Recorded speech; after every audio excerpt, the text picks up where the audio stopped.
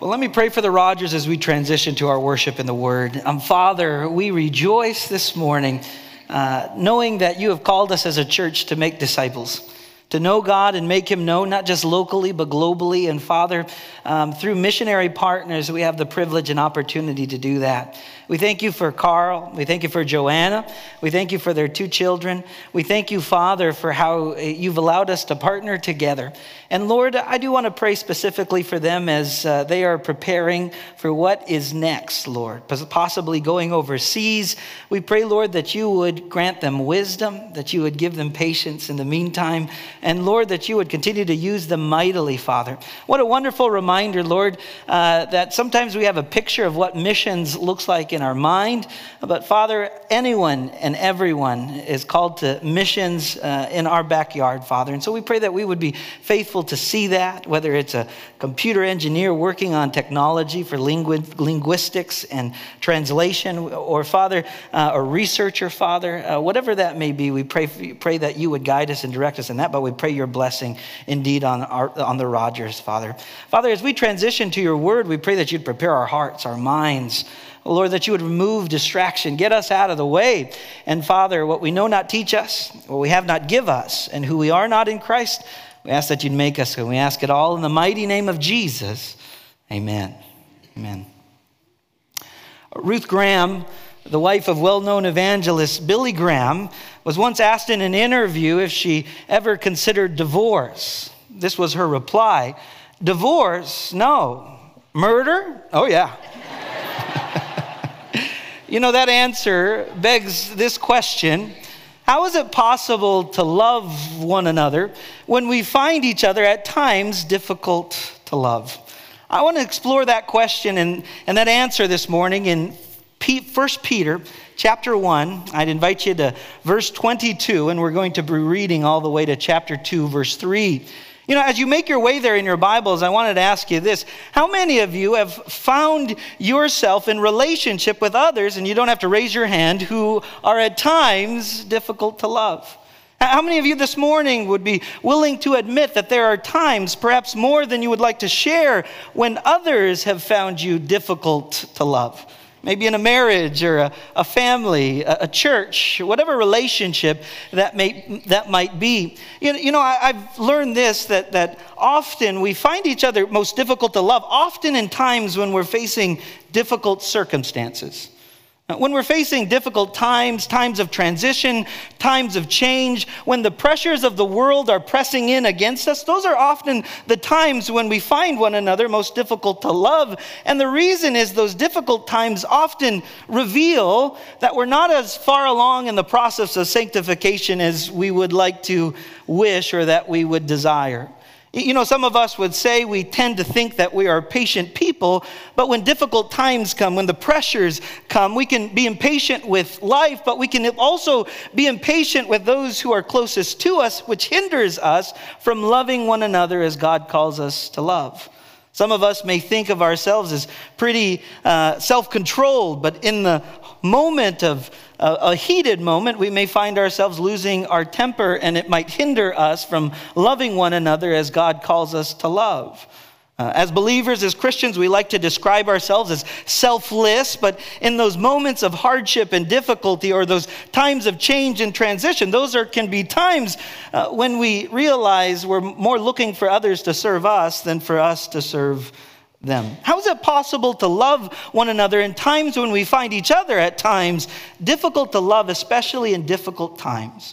You know, those whom Peter is writing to are facing their own difficult times. They're facing the difficulty and the pressures of persecution. Some have lost their land, have had their lands confiscated. Others have lost their lives. Others have experienced threats to their lives simply because they have trusted in Jesus Christ as their Savior and Lord. But in the midst of the pressures and in the midst of the stress and the difficulty and the persecution, Peter encourages these believers to not allow the external pressures to influence their love one for another. And so we find ourselves in 1 Peter chapter 1, verse 22, as we take a look at how it's possible to love one another when we find one another difficult to love. Would you stand in honor of the reading of the word together? Chapter 1, verse 22 reads this way: since you have purified your souls in obeying the truth through the Spirit in sincere love of the brethren, love one another fervently with a pure heart, having been born again, not of corruptible seed, but incorruptible, through the word of God, which lives and abides forever. Because all flesh is as grass, and all the glory of man as the flower of the grass. The grass withers, and its flower falls away, but the word of the Lord endures forever. Now this is the word which by the gospel was preached to you. Therefore, laying aside all malice, all deceit, hypocrisy, envy, and all evil speaking, as newborn babes, desire the pure milk of the word, that you may grow thereby, if indeed you have tasted that the Lord is gracious. The word of the Lord. You all may be seated in the presence of God this morning. And as we walk through our text together, Peter is writing to a people who are facing difficult times. They're facing the difficulties put on them because of persecution. And Peter is writing them to encourage them. He already began to encourage them in the first 12 verses of chapter 1 by reminding them of their past election, reminding them of their future inheritance in light of the fact that they've been born again unto a living hope, kind of like the song we sang this morning. He reminded them in the first 12 verses of their present joy, even in the face of difficult circumstances. Having reminded them of their identity in the first 12 verses and their salvation in the Lord, in verses 13 to 21, Peter went on to remind them of the call on their lives to be holy. To be holy by means of living in light of the return of Christ. To be holy as God is holy. And to be holy by means of conducting themselves in the fear of the Lord. And having reminded them of their identity, having called them unto holiness, he now calls them to love one another and not allow the external pressures of persecution to affect their love one for another. So how is it possible for them and us to love each other when we find ourselves at times looking at those and being those who are at times difficult to love? The first thing we see in our text in verse 22 is we are encouraged to love one another, motivated by our shared salvation. Love one another, motivated by our shared salvation. That is what we have in common. In verse 22, what Peter does for us is he describes our shared salvation. He describes that which grounds us in our faith, and that serves as the condition for the command. He reminds these believers who they are, and he puts it this way in verse 22. He says, since you have purified your souls in obeying the truth through the Spirit in sincere love of the brethren, therefore love one another fervently with a pure heart. And so the manner in which we are motivated, or the reason we can love one another as God has called us to love one another, is because of the salvation we have received in Christ. That in salvation, our souls have been purified. We've had the opportunity to obey the truth, and we've been given the capacity to sincerely love one another.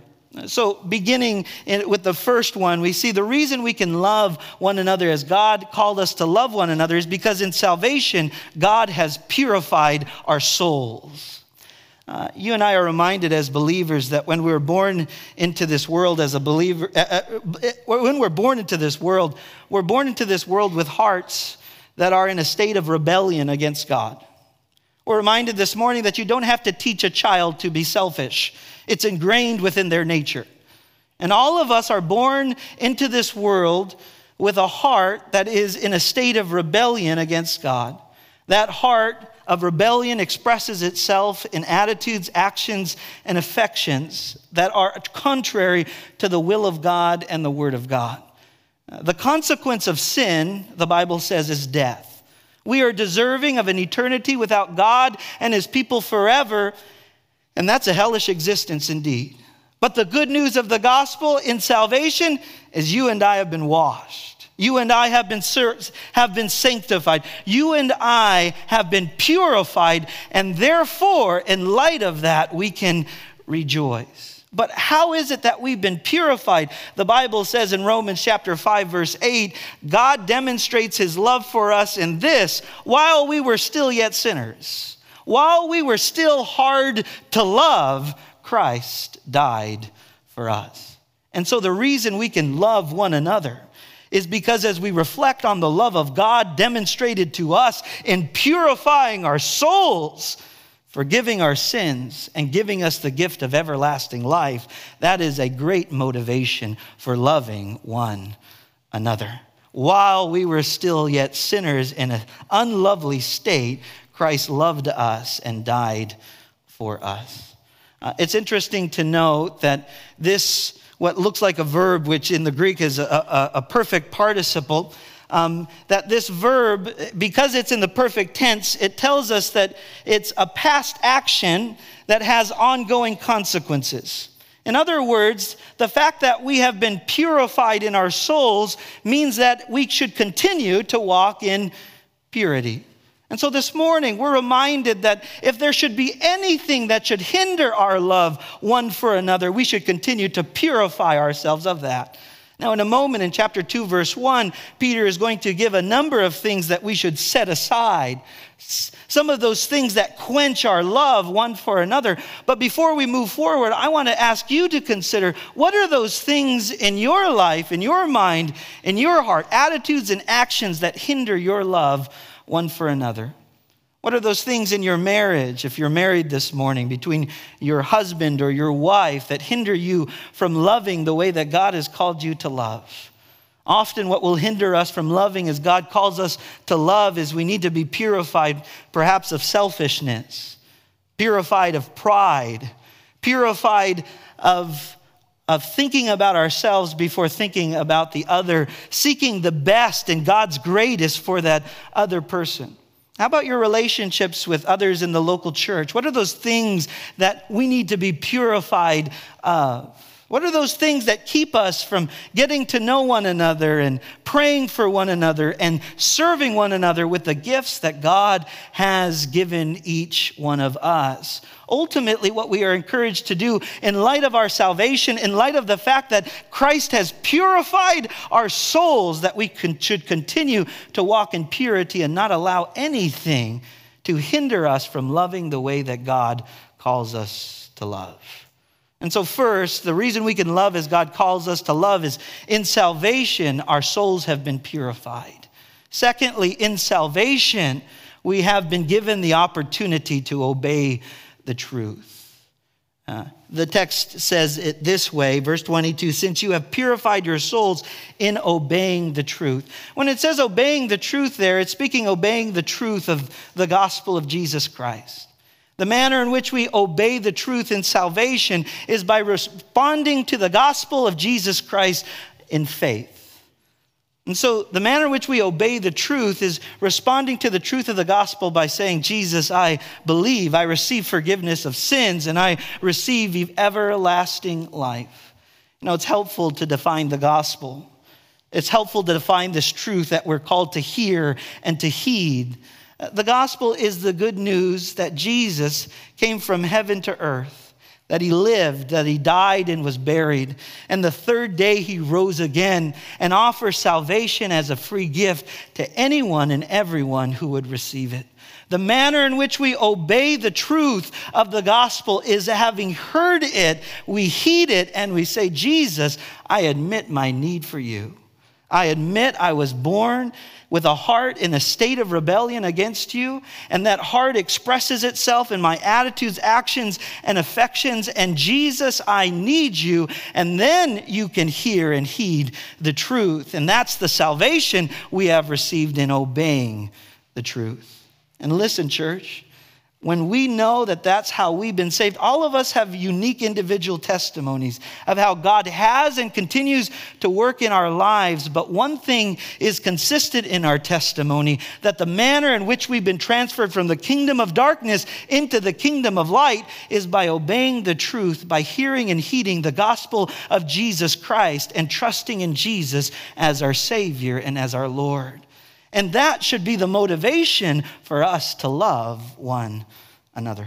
So the reason we can love one another as God calls us to love is because in salvation, he has purified our souls. He's given us the ability to obey the truth by placing our faith in Jesus as our Savior and Lord. And then thirdly, he has given us the capacity to love our fellow brethren.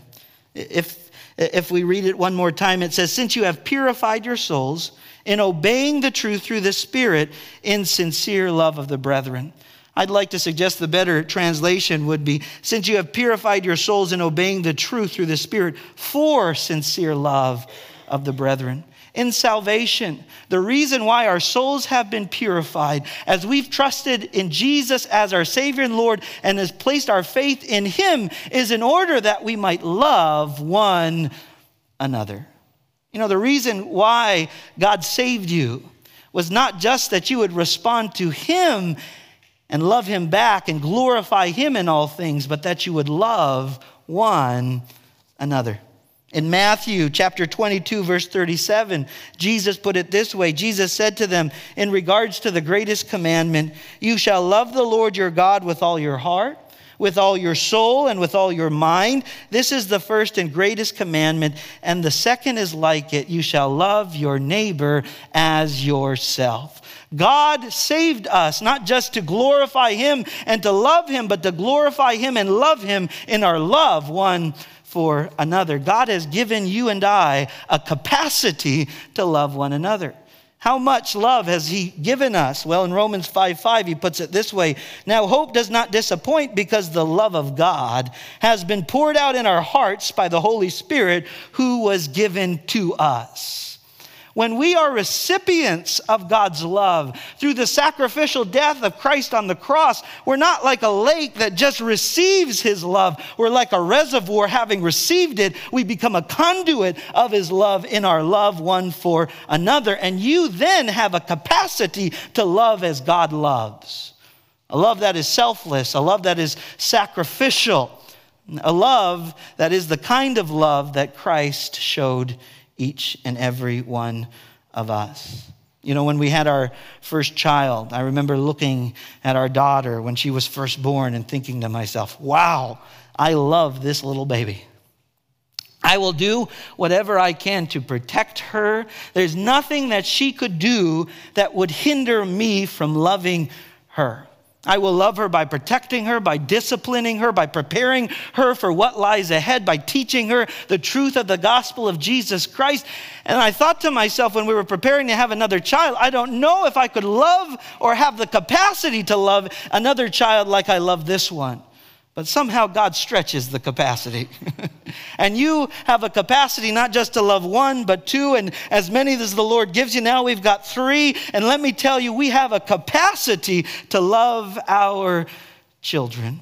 I want you to know this morning that when you trusted in Christ as your Savior and Lord, he purified your soul through you putting your faith in Jesus as your Savior and Lord, and he saved you unto your ability to have a capacity to love one another. I'm not just talking about loving one another when it's easy, when times are easy. I'm talking about the ability and the capacity to love one another when they are difficult to love.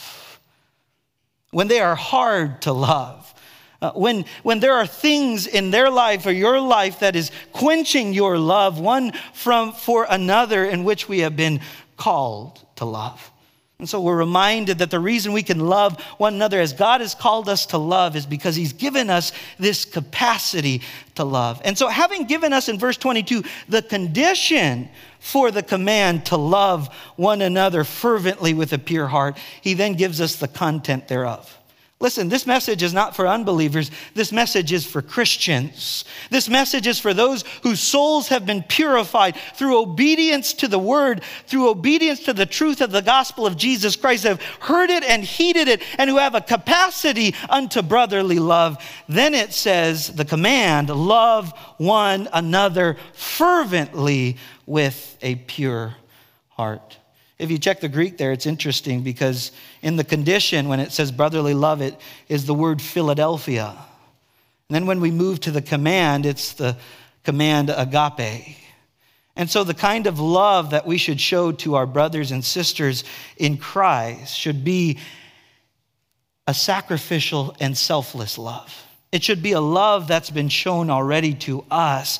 And out of the love God has poured out into our hearts, he then gives us the capacity to show that love to others. To love one another sincerely is to love them without hypocrisy, is to seek their greatest good in the Lord, seek to build them up according to their needs in Christ Jesus. And so your motives are not selfish. You're not interested in the relationship simply because of what you can get. You're interested in the relationship because of the way God designed it in order to consider what you can give. And so we've been called to love one another, love fervently with a pure heart. That word fervent in the Greek means to strain or to stretch out. It means that the manner in which we are to love is to have a love that stretches, a love that is strained. Anybody have had their love strained and stretched? Those times when that love is strained and stretched are often in difficult times, times of hardship and times of transition, times when it's hard and difficult to love the other person, and yet we've been called to love them fervently, to stretch and strain the love that God has shown us. It's not our love, it's his love. And then it says love with a pure heart. Once again, we're reminded it is selfless, it's not selfish. It's pure. It's, I genuinely want to know your name. That's a good first step, right? I genuinely want to know how I can pray for you. What are you struggling with this week? I genuinely want to know how I can serve you. I genuinely don't want to just ask, hey, how's that going? And hey, I'll be praying for you this week, but I really want to pray for you. I really want to come alongside of you. I really desire to serve you, and I want to follow up with you. And so the command that we're given is to love one another, but the motivation for the command is our shared salvation. What a blessing to know that our souls as a church who have put our faith in Jesus have been purified through obedience to the word for a sincere love and the ability and the capacity to love one another. And now we have the ability to obey the command to love one another fervently with a pure heart. Some of you are thinking, wait, I thought love was an emotion that we feel, because sometimes I don't feel love for others, especially when they're difficult to love. No, love is not just an emotion that you feel. Love is a commitment that you make. And so we're reminded this morning that when your love feels stretched, listen, you've got a greater capacity to love. And God will stretch out your love. But you've got to, knowing what God has put in you, you've got to deepen that love and strengthen that love. And the times when that love is deepened and strengthened are those times when it's most difficult to love.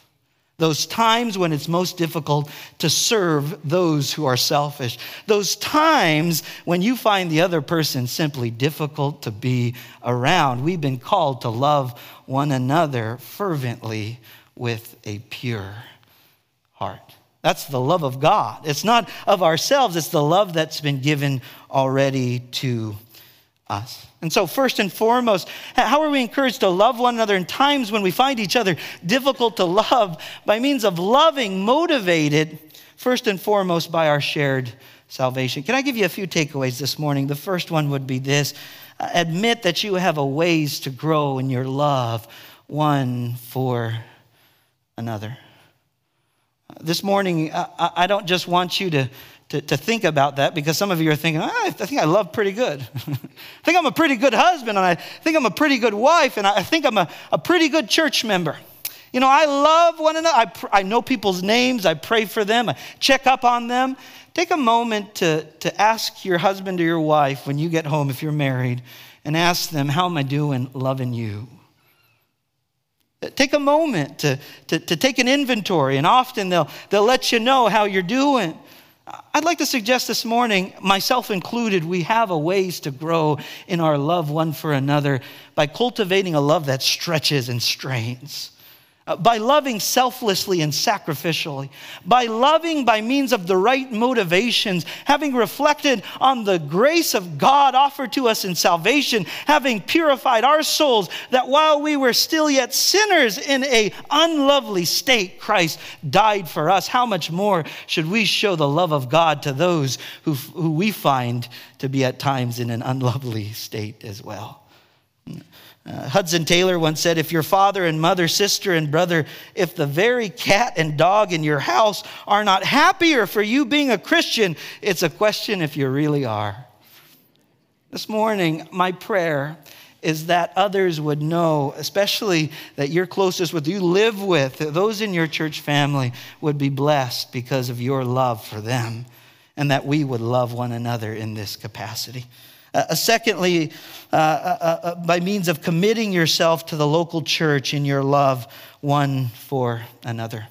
This morning, your love begins in your marriage. You should love your husband or your wife. If you're married this morning, you should love them selflessly and sacrificially with a agape love.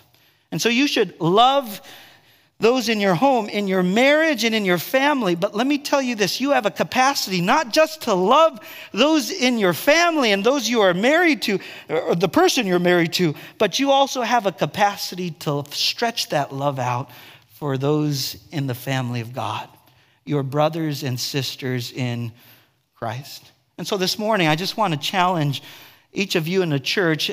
Are you committed to the local church? Are you committed to a local body where you have the ability to allow your love to be stretched? There's a few things you can do as you commit. The first thing that you need to do if you're going to commit to the local church is you need to receive Jesus Christ as your Savior and Lord. You need to begin by telling the Lord, Lord, I admit that I was born into this world in a state in which I was hard to love. But you loved me anyways. You sent Christ to die for me, and I receive forgiveness and everlasting life in your name. This morning, if you don't know Jesus as your Savior and Lord, and you've never come clean before God, He knows everything in your mind and in your heart. Today's the day of salvation. Don't wait till after this message. You can do it right now. You can say it in your heart before the Lord. Lord, I need you, and I make Jesus my Savior and my Lord. So receive Christ as your Savior and Lord. Secondly, attend weekly gatherings. How many of you know if there's a family gathering in your immediate family, if you're not there, you're missed. Let me tell you this morning, when we have weekly gatherings on a Sunday morning and we gather together and you're not here, we miss you. It's one less prayer being lifted up to the Lord. One less worshiper singing praises to His name. One less person gathering with the saints of God, serving with the gifts that God has given one another. All of us are like different parts of the body, and we all serve a unique role. And so this morning, if you're not here, we miss you. And then thirdly, take the worship service seriously, including the practice of observing communion. When you commit yourself to a local church, you know we're not just coming to church. We're gathering with the people of God, singing praises to the Lord, celebrating who He is, what He's done, what He's doing, and what He promises to do. And when we come together, we're reminded, especially when we gather around the Lord's table, the manner in which we take it seriously is we prepare our hearts for it. We prepare our hearts for worship in such a way that we say, Lord, I don't want to partake in an unworthy manner. I'm going to get right with you, but I'm also going to get right with my brothers and sisters in Christ. If there's something on your heart or your mind, or you know that someone has something against you, do not partake of the Lord's table until you head over across the seats to that person and say, hey, we need to talk. Take the worship service seriously. Take communion seriously. Then fourthly, take time to join a group. It's one thing to gather on Sunday mornings and be in rows. It's another thing to be in circles. And there's an opportunity in our small group settings to really go deeper. So commit yourself to a local church by joining a small group. Fifthly, by becoming a member. Now, some people ask, where in Scripture is there membership? Sometimes we get that question. Well, let me tell you this morning, when it comes to the local church, there are formal forms of membership and informal forms of membership. When we're talking about membership, we're just saying commit yourself to the local body, whatever that may be. Commit yourself to a local church where you are known by one another, where you can hold one another accountable, where you can be on the same page, moving in the same direction, be of a sound mind in regards to the scriptures of the Word of God. And you say, I'm committed to this gathering of the people of God. We're moving in the same direction. We're committed to pray here, to give here, to serve here. Whether it's formal or informal, the encouragement is to commit yourself to a local church. What church is that for you? Sometimes we have a tendency to church hop. And there comes a season for us to look for a time, it's like finding someone to marry. You want to make sure you're on the same page. You share the same values. You're moving in the same direction. But we're reminded this morning, we would not encourage somebody to be engaged for 5 to 10 years, right? I mean, there's a time to have that engagement period, but then it's time to move forward into the marriage and to get grounded and seated as a married couple. Same thing with a church. Find a church that you can commit to, where you can serve, where you can give, where you can go with. And so become a member. And then lastly, get to know your church family. Get to know your church family. And there are simple ways to do that. Get to know the names of those around you. That's the simple first step. And you say, I'm terrible with names. Well, so am I. Get to know someone's name this week and then go back and say, hey, what was your name? Because I need to remember it. Maybe it takes 4 or 5 weeks, but keep going, keep pressing on, and then you'll get to know their name. Ask how you can pray for them and ask how you can serve them. Maybe this month or in the next 6 months, you say, there's one couple in the church that I want to get to know. And so for the next 6 months, this is that couple, and I'm going to get to know their names. I'm going to pray for them. And we're going to go out to lunch. We're going to go out to dinner. But I'm going to serve them. That is the person I am going to invest in the time ahead. And I will tell you this, ministry is messy. And when you get to know one another, you get to know one another's faults. But thanks be to God that He's the one who gives us a capacity to love. And that capacity to love allows us to stretch, and it allows us to overlook at times the weaknesses of our fellow brothers and sisters in Christ. Without not holding them accountable, but still holding them accountable and loving one another as God calls us to love. And so, first and foremost, love one another, motivated by your shared salvation. Secondly, in verse 23, love one another, motivated by the reminder of being born again through the seed of the word. Once again, it really is talking about our shared salvation, just described in a different way. The one command in verses 22 to 23, the one imperative that we receive is love one another fervently with a pure heart. And that one command is sandwiched between 2 conditions for the command. The first condition for the command we've already discussed, which is the first motivation, a purified heart in the salvation, a purified soul in the salvation we have received. The second condition that we see in verse 23 is the reminder that we have been born again. Verse 23, having been born again, not of corruptible seed, but incorruptible, through the word of God, which lives and abides forever. The reason we can love one another as God calls us to love, even when we find others difficult to love, is because we have been born again.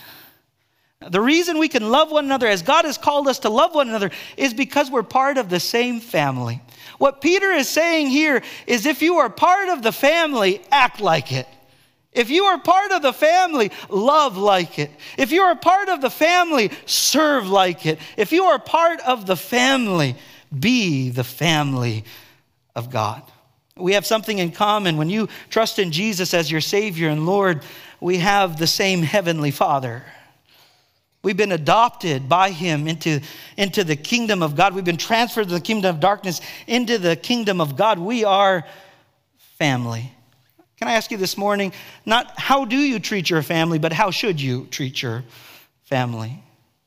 How you should treat them is you should love them unconditionally, selflessly, that you should love them as God has loved you. And that love should not just be for your immediate family. That love should be extended to your church family.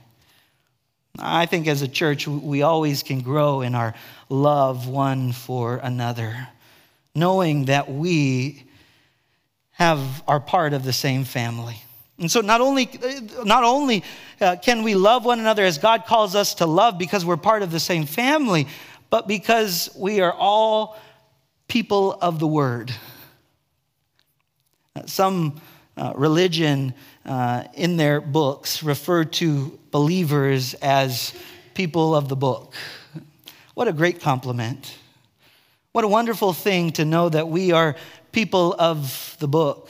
The text tells us how one is born again. Verse 23, having been born again, not of corruptible seed, but incorruptible through the word of God, which lives and abides forever.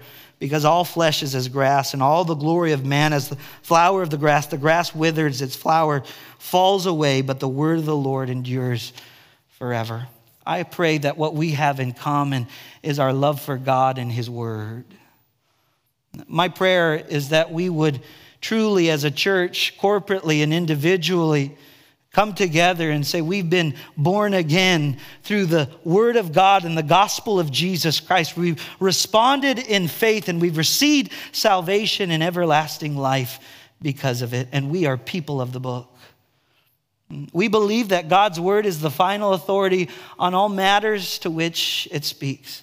God's word should govern our lives, our minds, our relationships, our marriages, our families, and our church. 2 Timothy 3:16, all scripture is God-breathed.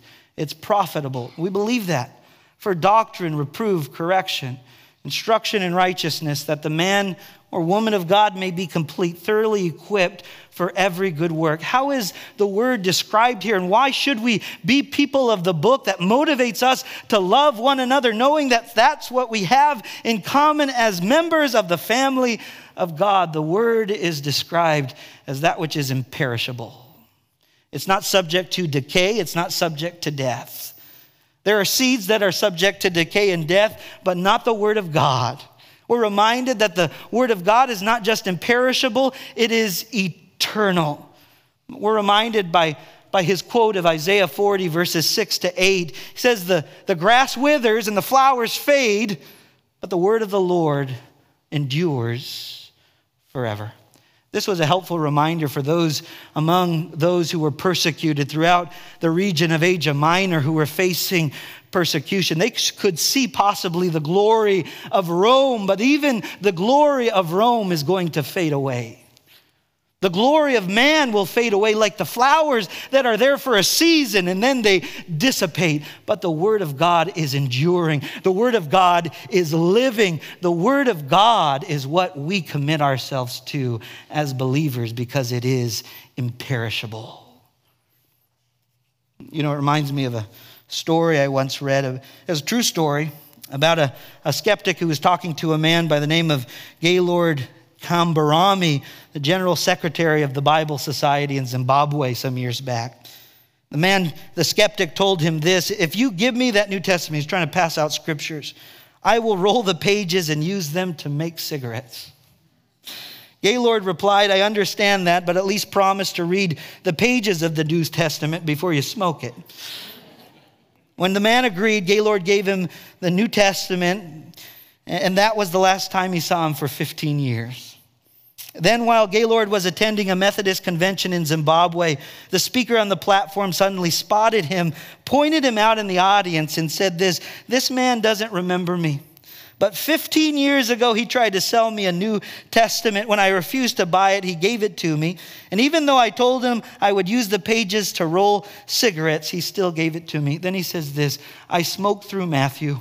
I smoked through Mark. I smoked through Luke, but when I got to John, especially John 3:16, I stopped smoking because God changed and transformed my life. This man who smoked through the scriptures is a man who now preaches the gospel of Jesus Christ because God's word is living, God's word is enduring, God's word is imperishable. and we should build our lives upon it. This morning, the motivation we have to love one another as God calls us to love is the fact that we are part of the same family. We've been born of God through his imperishable, enduring, living word. The grass withers, the flowers fade, but the word of God endures forever. Can I give you a couple takeaways here? The first is this: make God's word the ultimate pursuit of your life. When I say make God's word the ultimate pursuit of your life, I'm saying make God the ultimate pursuit of your life, because if you get to know the word, you'll get to know the Lord. Don't waste your time reading and then never growing in your relationship with God. The encouragement is to get to know the word so that you can grow in your relationship with your heavenly Father. And so make God's word the ultimate pursuit of your life, not social media. I read a statistic this week that the average American spends 2.5 hours on social media every day. May that not be the mark of the church. If you're spending more time on social media than you are in the Word, take an opportunity to check your priorities. Make God's Word the ultimate pursuit of your life, not your favorite streaming service. Today we have all kinds of streaming services. Folks will binge watch shows and movies and spend hours and hours, weeks and months watching these things. And then they say, I don't have time to read the Word. I'm a busy person. Do you know how long it takes to read 1 Peter? The average pace? Just the entire letter of 1 Peter just takes 16 minutes. If you were going to read the entire Word of God, we say, hey, can we read through the Bible in a year? And we're like, well, that's a tough task, right? I mean, that's a lot of reading. That's a lot of commitment. But if the Word of God is the ultimate pursuit of your life, some people commit their lives to these streaming services or social media. I mean, take a look at the Word of God. It takes anywhere between 52 and 72 hours to read the Bible from Genesis to Revelation. That's 2 to 3 days if you're just reading it straight. What would happen if we really were committed to making God's Word the ultimate pursuit of our lives? So make God's Word the ultimate pursuit of your life, not social media, not your favorite streaming service, and not the 24-hour news cycles. I knew someone needed a word today. Some of us find ourselves just watching those 24 hours news cycles, and we find ourselves watching that over getting into the Word and having right perspective. Make God's Word the ultimate pursuit, not your favorite hobby or sports. This morning, I just want to encourage us to check our priorities. Take a look at God's Word. Is it the ultimate pursuit of our lives? Do we love it? Do we crave it, as we're going to see in a moment? Do we long for it like a new babe longs for pure milk? Secondly, take time to read it. I found other statistics this week. 33% of Protestants who attend church services read their Bible regularly on a daily basis. Only 33%, 1/3 of the church. 1 out of 8 people who attend church regularly, it said that they rarely open up the Word of God. And so they attend church, you get fed on Sunday, and then you starve the rest of the week. Take time to read it. Thirdly, don't just read it, apply it, and be transformed by it. And then fourthly, surround yourself with others who are committed to the Word of God and making it the ultimate pursuit of their lives. We're reminded what a difference it makes to surround yourself with the right people. Growing up, I'm thankful that I had parents. I was raised in a Christian home. I had parents, a father and mother, who were committed to reading and studying God's Word. My father, he had lived a life of sin prior to meeting my mother. He had done many things in his prior life, so that when he finally tasted the goodness of the Lord and got a hold of the Word of God, he didn't put it down. So I'd wake up in the mornings and he'd be reading the Word and highlighting the parts of the Bible he had already highlighted the previous day. And so he was in love with the Word of God. I'm thankful that I was a part of churches throughout my youth and into college and seminary, and after that of churches who prioritize and we're committed to the teaching and the preaching of the Word of God.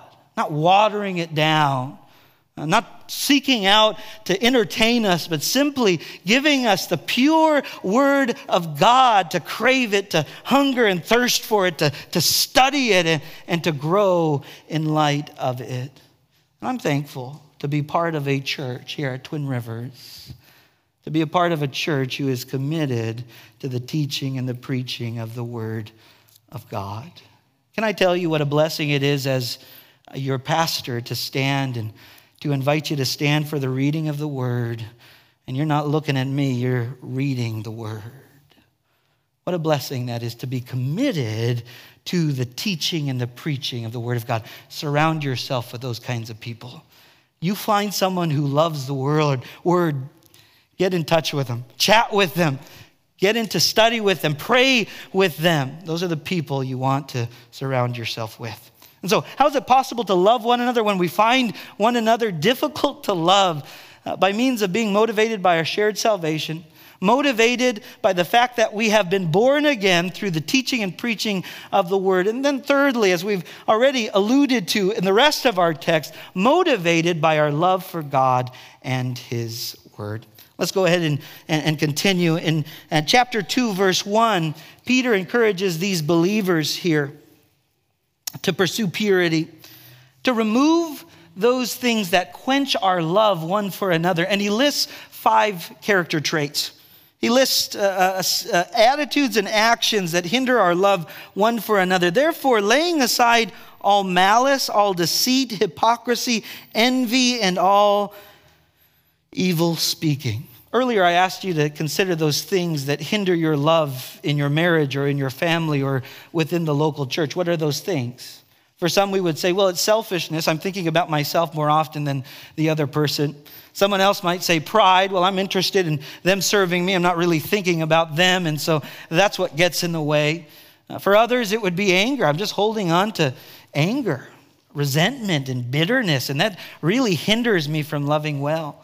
What are those things that you need to set aside? The word there is laying aside these things. It speaks of taking off dirty clothes.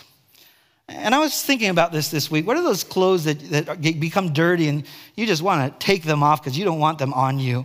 You know, we have 3 kids and they get sick at times. And there are times when they throw up, but they miss the can and get on you. You know what I'm saying? And those are times when you got throw up on you, on your clothes, and you want to get out of those as quickly as possible. That's the picture here. Put off those things. Take off the vomit of those sins that hinder your love one for another. Put off those attitudes and actions, including malice.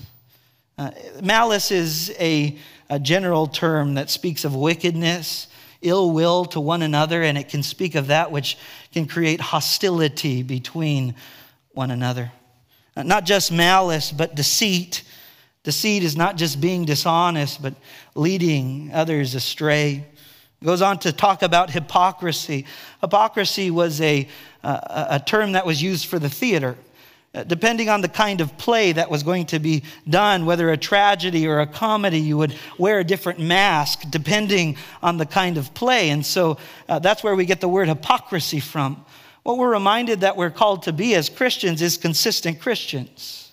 Don't come to church on Sunday morning, put on your Sunday mask, take it off, and then go into work on Monday. Be a consistent Christian. Don't walk in hypocrisy. Who you are on Sunday is who you are on Monday. Who you are at home is who you should be in the church. Who you are in church is this person you should be in the workplace. Put off hypocrisy. Be a genuine, sincere, consistent Christian. Not just hypocrisy, but envy. Envy is expressing jealousy that doesn't seek the best for others, but seeks their demise. Not only do you want what they have, but you resent them for having it. Set aside envy and then evil speaking. We're talking about slander, speaking negatively, talking about others, either to their face or behind their back. Ephesians 4:29 is a good text. Do not let any unwholesome talk come out of your mouth, but only what is helpful for bringing others up according to their needs in Christ Jesus. The word for unwholesome talk in the Greek there in Ephesians is rotten fruit. You ever have rotten fruit in your house and the bugs start to fly around it?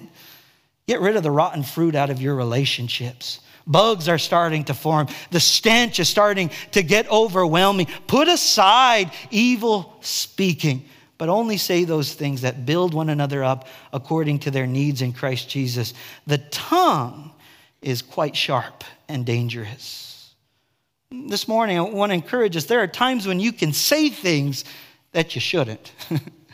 There are times that you should say something to build others up according to their needs in Christ Jesus, but you don't say it for whatever reason.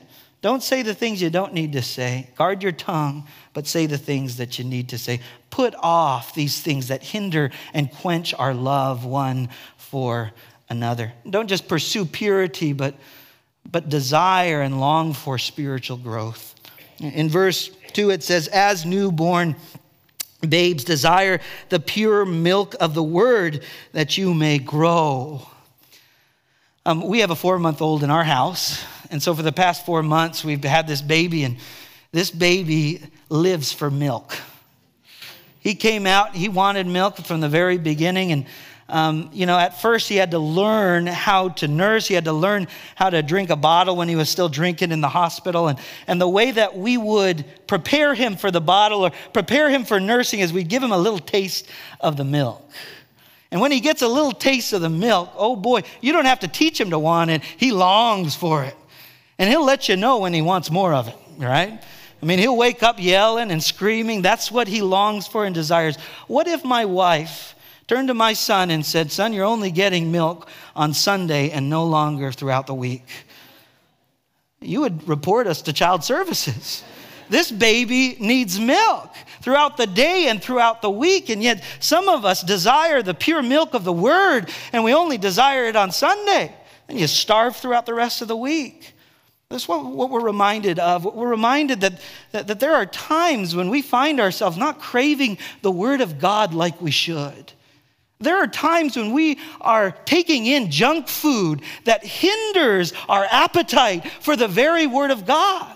What is that junk food that you partake of that hinders the pure milk of the word? When we're talking about the pure milk of the word, we're talking about the word of God that's not watered down. Oh, have you heard some preaching that you can listen to that's watered down, that tickles the ears of the listeners? There are some Christian books. People say, I'm not interested in studying the word verse by verse, chapter by chapter, but there are some fun, great Christian books that are top sellers, so-called Christian books. You start opening them up and they're watered down. Man, it's rough when you hear a watered down gospel message. You have the love of God without the justice of God. God is holy. He is just. He is righteous. We stand accountable before him. He's coming back in glory, and we're going to give an account before him. We don't need to water that down, because if we water it down, the sweetness of his grace can't be enjoyed. Because when you taste the bitterness of your own sin and the consequences thereof, you want to be set free from that and taste the sweetness of the goodness of the gospel of Jesus Christ, who died on the cross for your sins and rose again in newness of life. I don't want a watered down gospel. I don't want the word of God to be watered down. I want the pure milk of the word. So guard yourself against the junk food out there. Some of the books that say they're Christian books, when the reality is, you go deeper, not so much. Be careful to what you're listening to. Make sure all things are aligned with the will of God and the word of God. Be good Bereans, checking the word of God and making sure what is being taught is in accordance with it. As newborn babies desire the pure milk of the word that you may grow thereby. The purpose of desiring it is spiritual growth. It's not that we would be babes in Christ forever, but that we would grow and that we would mature, that we would get rid of the junk food and no longer pursue those things. And then it says in verse 3, if indeed you have tasted that the Lord is gracious. We're reminded this morning, I think it's Psalm 34, taste and see that the Lord is good. The invitation this morning is to taste of the sweetness of the truth of God's word, to desire the pure milk therein so that you can grow into spiritual maturity, so that you can be loved by God, receiving his love, and be a conduit of his love one for another. Let me give you just a few takeaways and then we'll close. The first one is abandon junk food that spoils your appetite for the pure milk of the word. Identify those things and discipline yourself not to partake of them. Secondly, ask God to give you an appetite for his word. And then thirdly, pursue spiritual maturity as your top priority. This morning, I just want to conclude with this. Let us love one another. Let us pursue our love one for another selflessly, sacrificially, following the example that Christ has set for us. Can we pray? Father in heaven, we thank you, Lord, for your word. The word of God, Lord, is what we build our lives upon. We know that the word of God reflects the nature of God, and as we get to know your word, we get to know you. And Lord, we know that through your word, we have received salvation. We have received your love for us. But Father, we also know the challenge to love one another. Father, I want to pray for the marriages that are representative of our church this morning. I pray for husbands and wife to love as you call them to love. For husbands to love their wife as Christ loved the church. For wives to align under the authority of God as they align under the authority of their husband as the spiritual leaders of the home. I pray, Father, that marriages that are struggling would just take time, Father, to put you at the center of it. And Father, we pray that you would bring new life. Father, we pray for wisdom and guidance and direction for husbands and wives to love one another as you demonstrate it through Christ. Father, I want to pray for families who find themselves struggling. I want to pray for our church, Lord, that we would be the kind of people who love one another, motivated by our salvation in Christ, motivated by being born again through the word of God and our love for God and his word, Father. I pray, Lord, that you would show us the people that we need to invest in right now. And so, Father, we thank you for your word. We thank you for these things. I want to pray for anyone who wants to make Jesus their Savior and Lord, maybe has never done that this morning. I pray that they can express this as I share it aloud. Father, I recognize I need you. Father, I know that I was born into this world needing your salvation. I was born a sinner. But Father, I know that that's why Jesus came. He died on the cross to take my place. I receive forgiveness of sins. I receive everlasting life. I make Jesus my Savior and my Lord, the one I will follow for all eternity. Father, thank you for these things. We pray it all in Jesus' name. Amen.